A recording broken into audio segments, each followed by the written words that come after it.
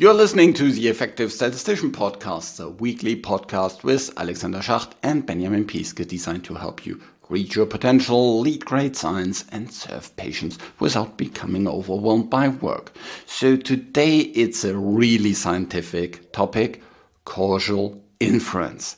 And I have the world probably most renowned researcher in this area here, Miguel Hernan. So stay tuned. This is a really, really great episode. I learned about Miguel Hernan maybe something like 15 years ago, where he was publishing about marginal structure models and how you can use them to better understand causal inference for HIV treatment and things like that. And at the time, I found it fascinating how you can not only adjust for baseline covariates, but also for time-varying covariates in observational research. So now talking to himself is really an honor for me. And so stay tuned for this outstanding interview with Miguel Hernan. By the way, talking about outstanding scientific content, there's a lot of really great stuff coming up in June in Gothenburg at the PSI conference. So if you want to have a lot of really, really great content packed in 3 days, then see you there in June in Gothenburg in Sweden. And you will probably suffer from having too many choices. Yeah. So usually when you go to a conference, you see, maybe there's this one talk in the morning here and this other talk in the afternoon there that you want to go to.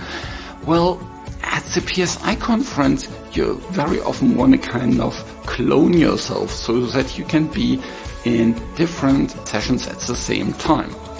You know, like in Harry Potter, Hermine does. So this is how great the content is. So see you there. Learn more about this conference at psiweb.org.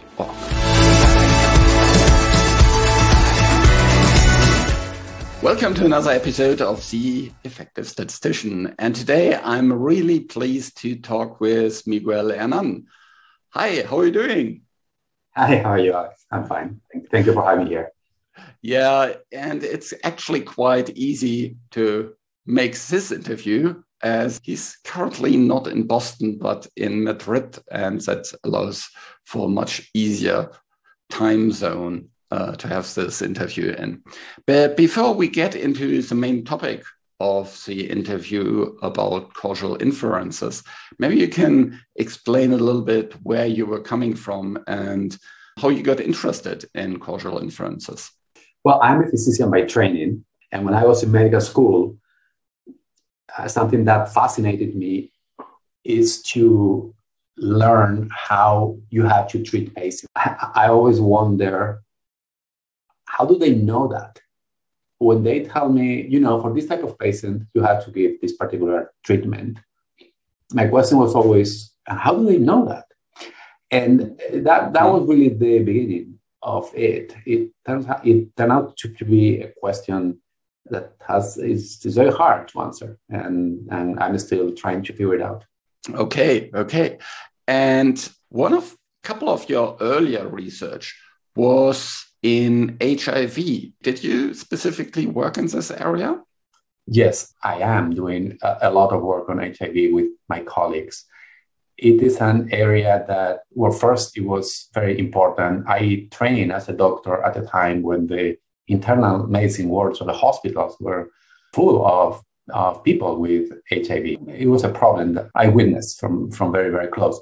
And on top of that, it turns out that it is an area in which the treatments are given over time. So these are time-varying treatments. And not only the treatments are given over time, but also, of course, the confounders change over time, time-varying confounders. So it was the ideal setting for a lot of the causal inference methods that I was working on with Jamie Robbins in the mid-90s. So that became a very important part of my own research. Yeah. Yeah. And I think it's also an area where there were becoming more and more treatments available. And it was pretty impossible to run head-to-head comparisons against, all treatments against each other and understanding what works best in all these different scenarios. And so I think there was much faster observational study coming available than lots of the clinical trials.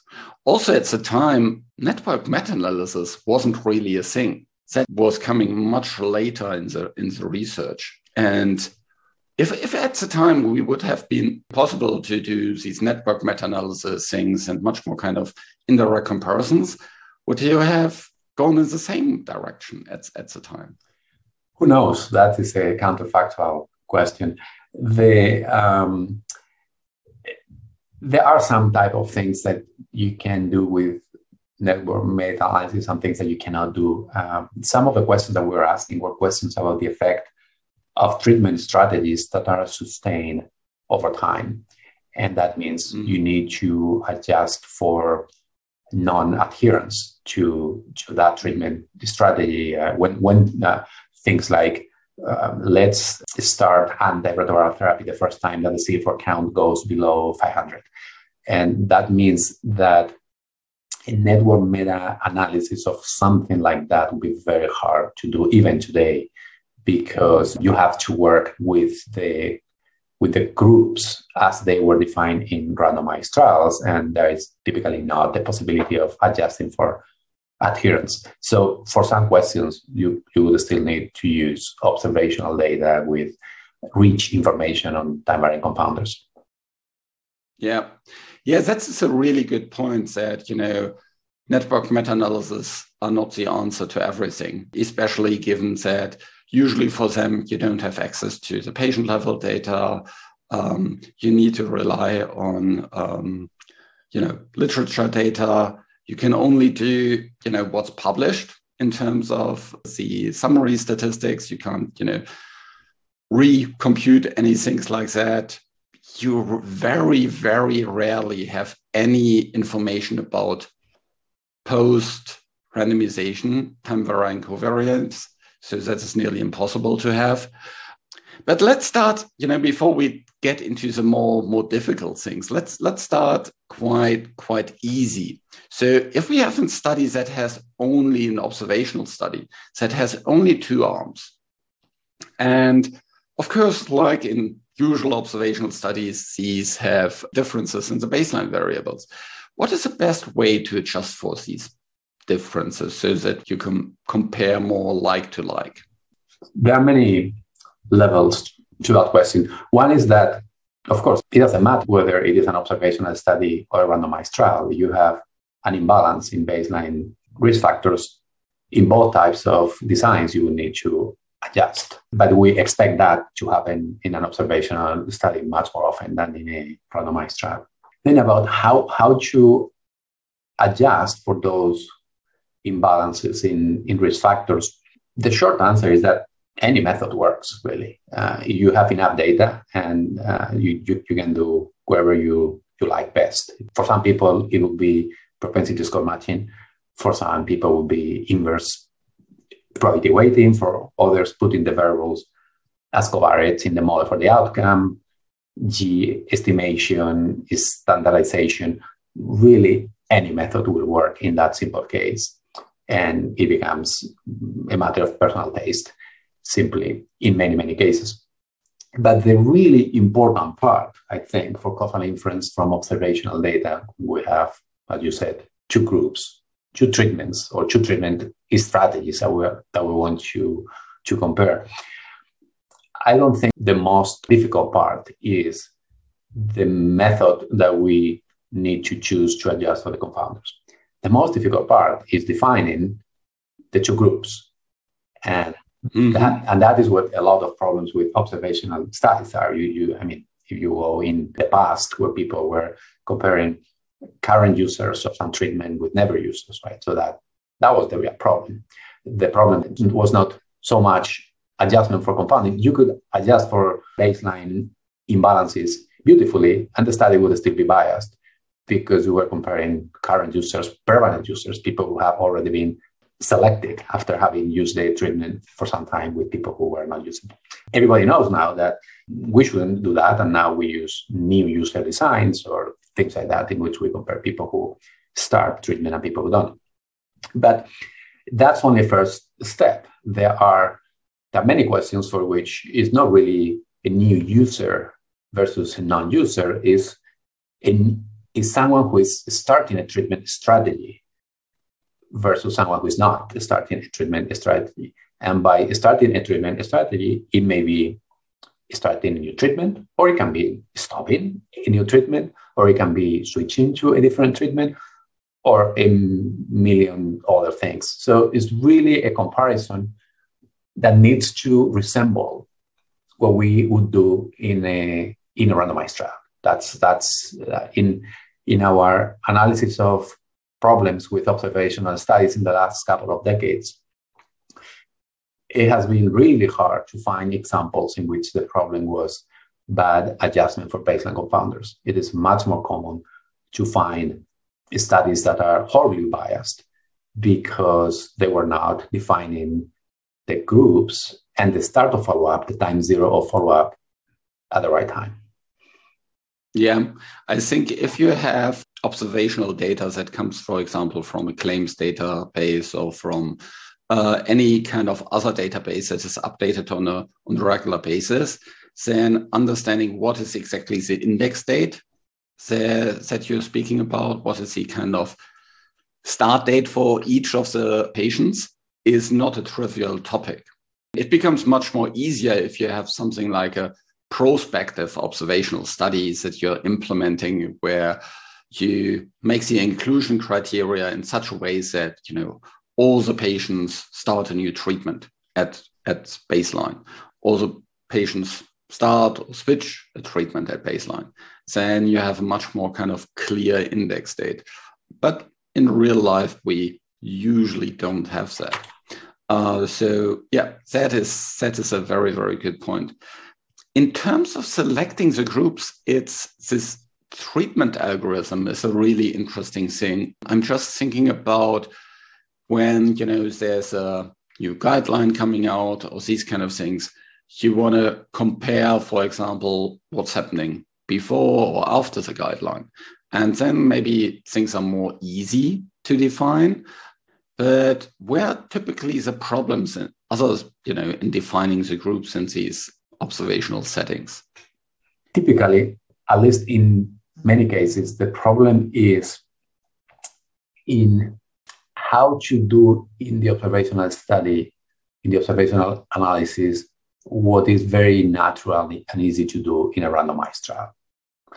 Is making sure that the start of follow-up, the time zero, is the time when an individual meets the eligibility criteria and also is assigned to a treatment strategy.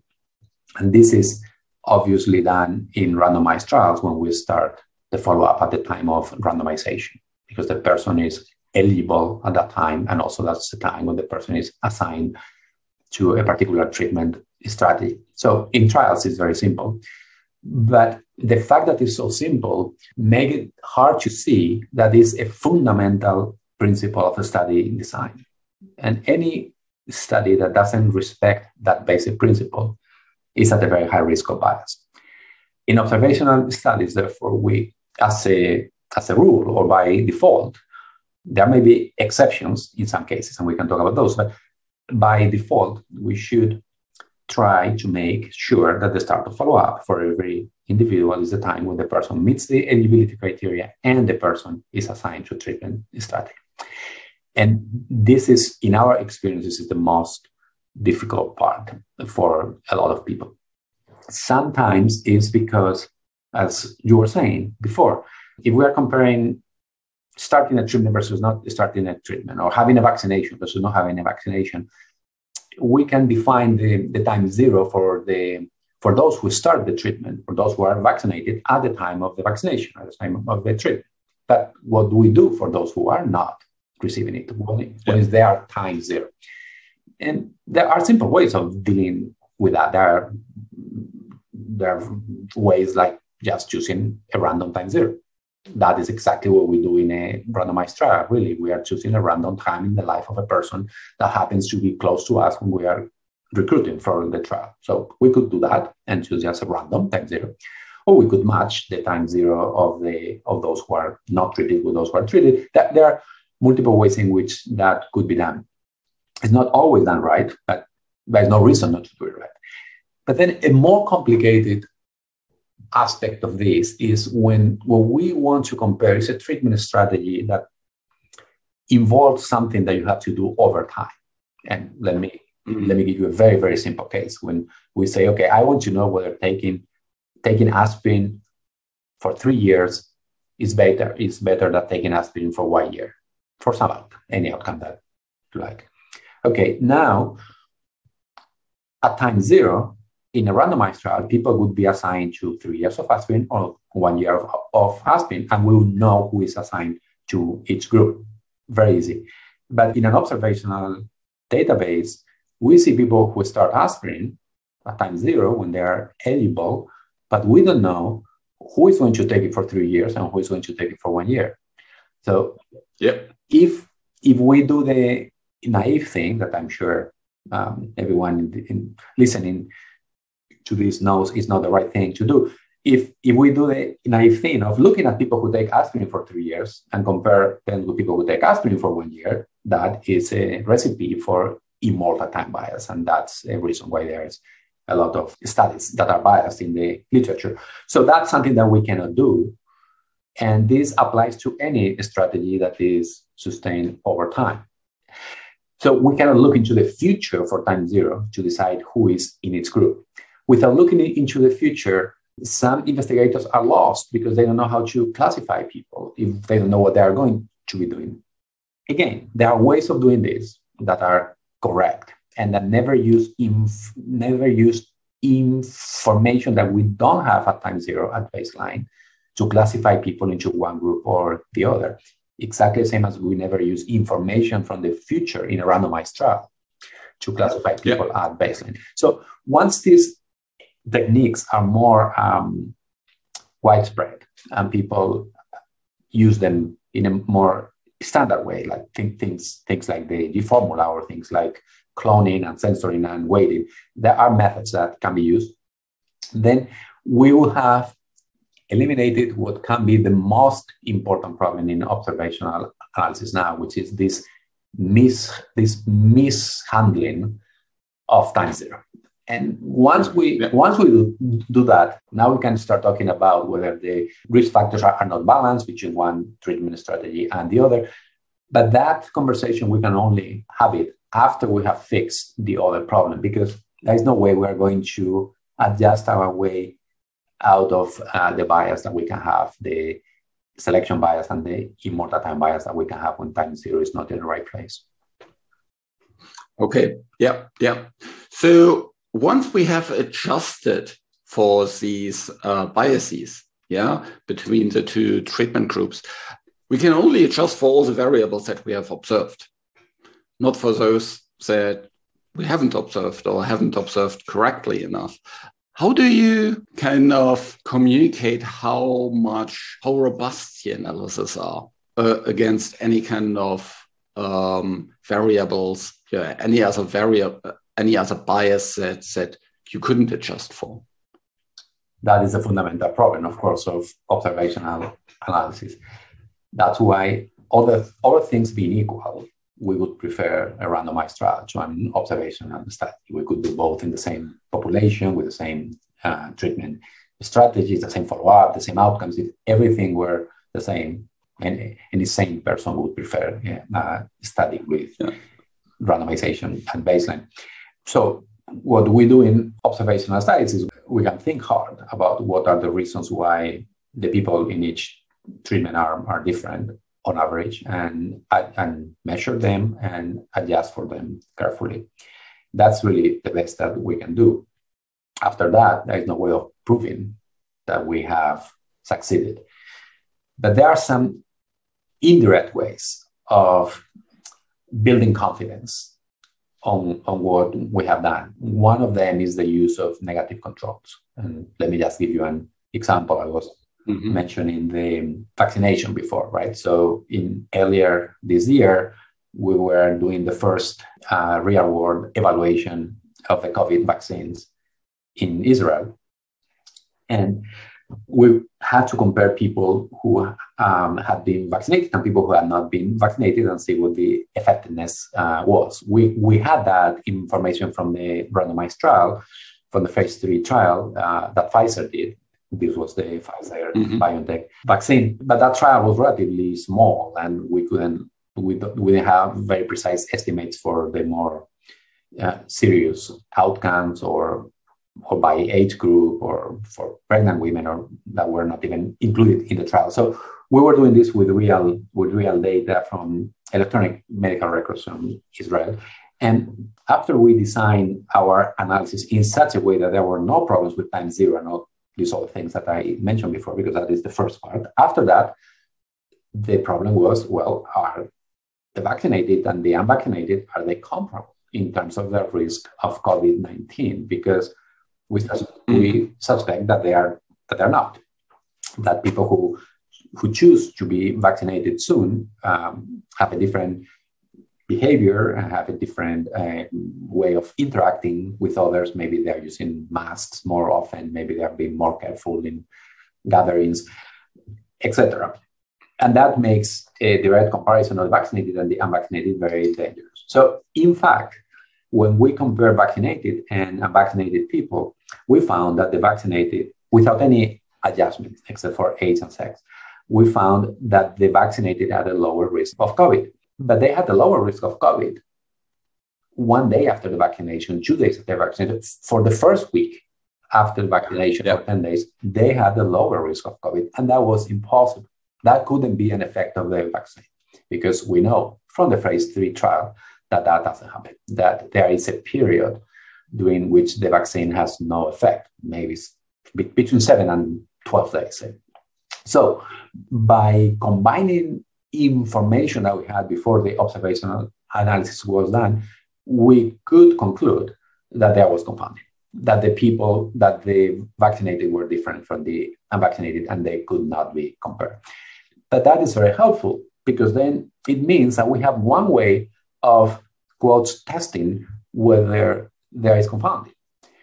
And then we started to adjust for more and more things.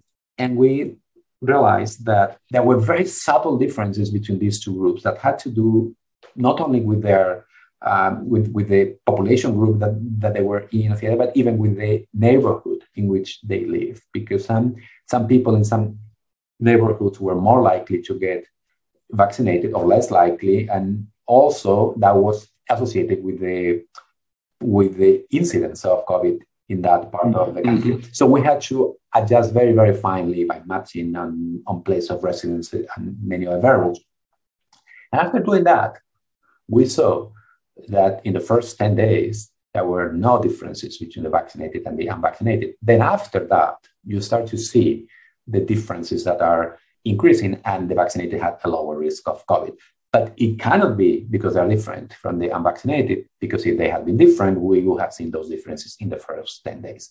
That is an example in which we can use something that we know about how the world works, or how the vaccine work to design our observational analysis in a way that gives us confidence that confounding cannot be explaining the whole thing. And now we can proceed and generate inferences for things that we would not get from the randomized trial because it wasn't large enough. Yeah. And I really love this example with vaccination, because it also shows that treatment outcomes and the selection can depend on many, many other things other than kind of the typical biological things that you would measure in clinical databases, like pre-treatment, symptoms, disease state, all these kind of other things. But it can depend on your personal risk profile, on your behavior, on your profession, of all kind of different things, or in this case, your neighborhood. And having this kind of understanding of how the data is happening is really important. So digging deeper into the background of the data is immensely helpful here. So we have just talked about kind of what we do if we have two treatments. How does that, differ if we get into multiple treatments? So, for example, if you do propensity scoring, you look for the probability of getting one treatment versus the other. And very often a logistic regression is used for that or similar kind of tools. How would you do it if you have multiple treatments? How do you come up with a good propensity then? When there are multiple groups, we have people assigned to multiple treatment strategies. See, that doesn't happen very often in randomized trials because it's hard to do a trial with many arms. But that's really one of the advantages of observational studies, that we can do that almost for the same price. So it's a very important setting. Let me just give you an example. I was talking before about HIV. And in HIV, you might want to know, I mean, this is now known, but I'm talking about the early 2000s or 2010. People wanted to know when to start treatment, when was the best time to start antiretroviral therapy. And eventually, there were a few trials, but they had only two arms. You start at level when your C4 count first drops below 500 or when it drops below 350. But with the observational studies, we could look at 30 arms. We could look at essentially every level of C4 count between 600 and 200 in steps of 10. And that means that is an advantage if we can adjust for confounding in the right way. So when we have multiple arms, and the treatment strategies are sustained over time, again, when we are talking about things that are sustained over time, we cannot use some adjustment methods. For example, we couldn't use propensity score matching because our method is designed too much at baseline, the treated and the untreated. But now we are talking about a treatment that keeps happening over time. And at each time, we need to decide whether the person is following the treatment strategy or is not. We couldn't adjust for confounding by putting the variables, the potential confounders in the model for the outcome because the confounders are changing over time. I mean, we put post-baseline variables in the model for the outcome, we can get bias. We cannot use instrumental variables, even if we had an instrument, because the conventional instrumental variable estimator doesn't incorporate time-varying treatments. There, essentially, we cannot use any conventional method, but we can use what is known as the G methods. So the G methods are essentially, there are three types: the G formula, inverse probability weighting, and G estimation. These are methods that Jamie Robbins and others have developed since the 1980s. These are methods that are designed to deal with time-varying treatments and therefore allow us to compare treatment strategies even when there are multiple treatment strategies over time. And that is really the way to go. In practice, the most commonly used G methods are either the G formula or even more frequently inverse probability weighting, which is the easiest one to use. But as soon as we have sustained strategies over time, whether we have two or we have multiple, the only option that we have left in general is the use of G methods, and all the other more conventional ways of adjusting for confounding, like propensity score matching or putting the covariates in the model for the outcome, like in a Cox model, or any of these classical ways of confounding adjustment cannot generally be used for sustained treatment strategies. Okay. If for these G methods, if you are a statistician and you want to explain how this works to a physician, how would you do that? That is a very good question. I've been trying to do that for many years. I don't think I've always succeeded. The easiest one to explain is inverse probability weighting, which is actually, in the simple case, is the same as epidemiologic standardization. That here, what you explain to people is that, look, if you have information on the confounders, then you can give different weights to different people in your study population with the goal of making sure that after weighting, after you give these weights, mathematically, you eliminate the association between the confounder and the treatment. So there is an association between the confounder and the treatment, which is why there is confounding, plus an association between the confounder and the outcome. Okay, you don't touch the association between the confounder and the outcome, but you give weights to people in such a way that the association between the confounder and the treatment mathematically disappears. And as soon as you do that, there is no confounding. So the weights themselves are eliminating the confounding. The advantage of using this method is that you never have to condition on the confounders like all the other methods do. You use propensity score matching, you are conditioning on the propensity score, which is the function of the confounders. If you use, you put the confounders in the model for the outcome, you are conditioning on those confounders in the model. And it is that conditioning what creates bias when we have time-varying treatments and time-varying confounders, and there is a feedback between them. By weighting, we never condition, we just weight people, and we can weight people differently at different times. So we eliminate the time-varying confounder. The disadvantage of weighting is that if there are people in the data who are doing things that are not very common, then they will end up with very high weights, and that will increase the variance and can create some problems with the estimate not being stable. And that has to be dealt with, and there are different ways of doing that too. But it's probably the simplest of the 3G methods to explain. So we typically start there. Okay, yeah, that's a good point. And I think the last point that you made, that the weights don't need to be stable for an individual patient, but they can vary over time as you have time varying covariates that have an impact on the treatment, like CD4 counts in HIV that determine whether you switch treatment, or maybe in schizophrenia it could be kind of certain symptoms that trigger a treatment switch. These type of things you can take into account to make sure that you compare different treatments or different treatment strategies in the best way. So for the listeners, we talked now about causal inferences, and we talked quite a lot about one of the key things that we need to think about whenever we talk about estimates, that is what is actually the treatment that we are interested in, or what are the treatment strategies that we are interested in. And we talked about the advantages of observational data versus clinical trial data. Even when we use network meta-analysis, we talked about different ways to adjust for these at baseline and also for time-varying covariates.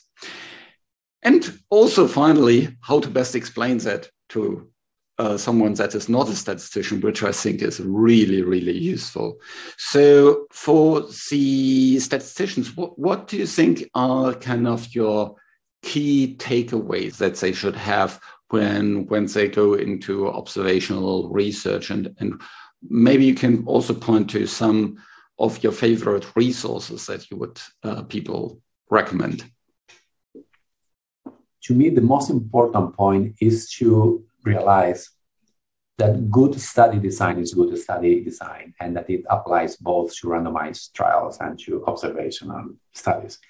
That anything that we do in a randomized trial and we think is good study design should be done also in an observational study.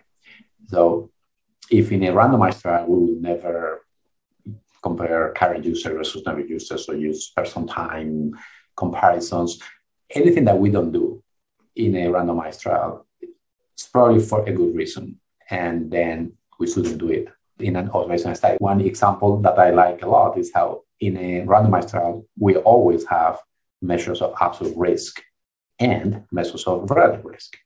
But in many observational analysis, we only see the measures of relative risk. We don't see the measures of absolute risk, just because people have not been taught how to generate adjusted absolute risk, which are not very hard to do.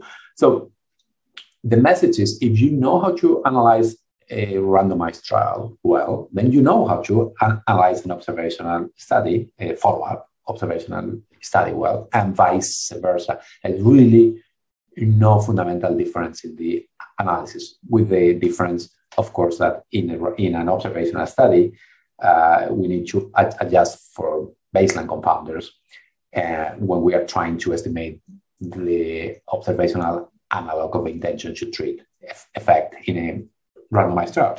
But if we think about estimating the per protocol effect in a randomized trial, or the observational analog of the per protocol effect in an observational study, in both cases, the analysis is exactly the same. And in both cases, we need to adjust for confounders, both at baseline and post-baseline.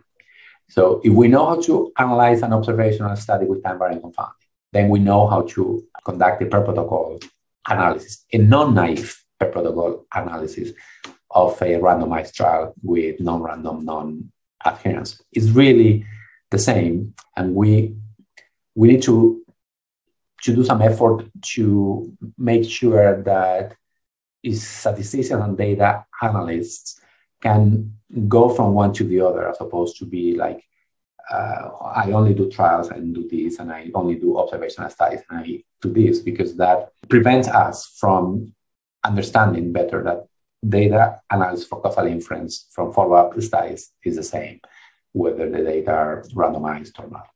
Yeah, that's a very, very good point. As I have worked both in observational studies and clinical trials, I can see there's a lot of benefit of learning from each other.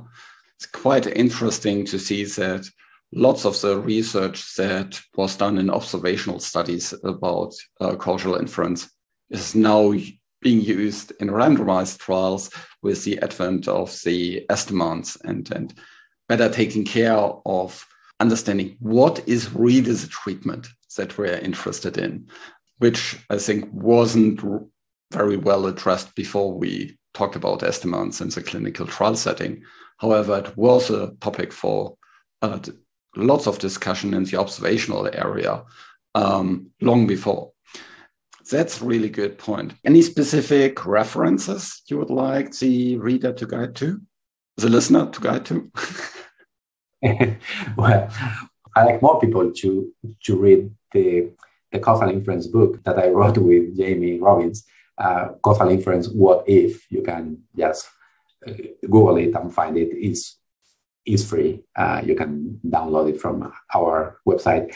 And there we go in much more detail over many of these issues. There's also a number of papers that members of the causal lab that I direct at the Harvard School of Public Health, papers that apply these methods, this way of thinking of observational analysis for causal inference are really just our attempt to emulate a hypothetical randomized trial, which we call the target trial.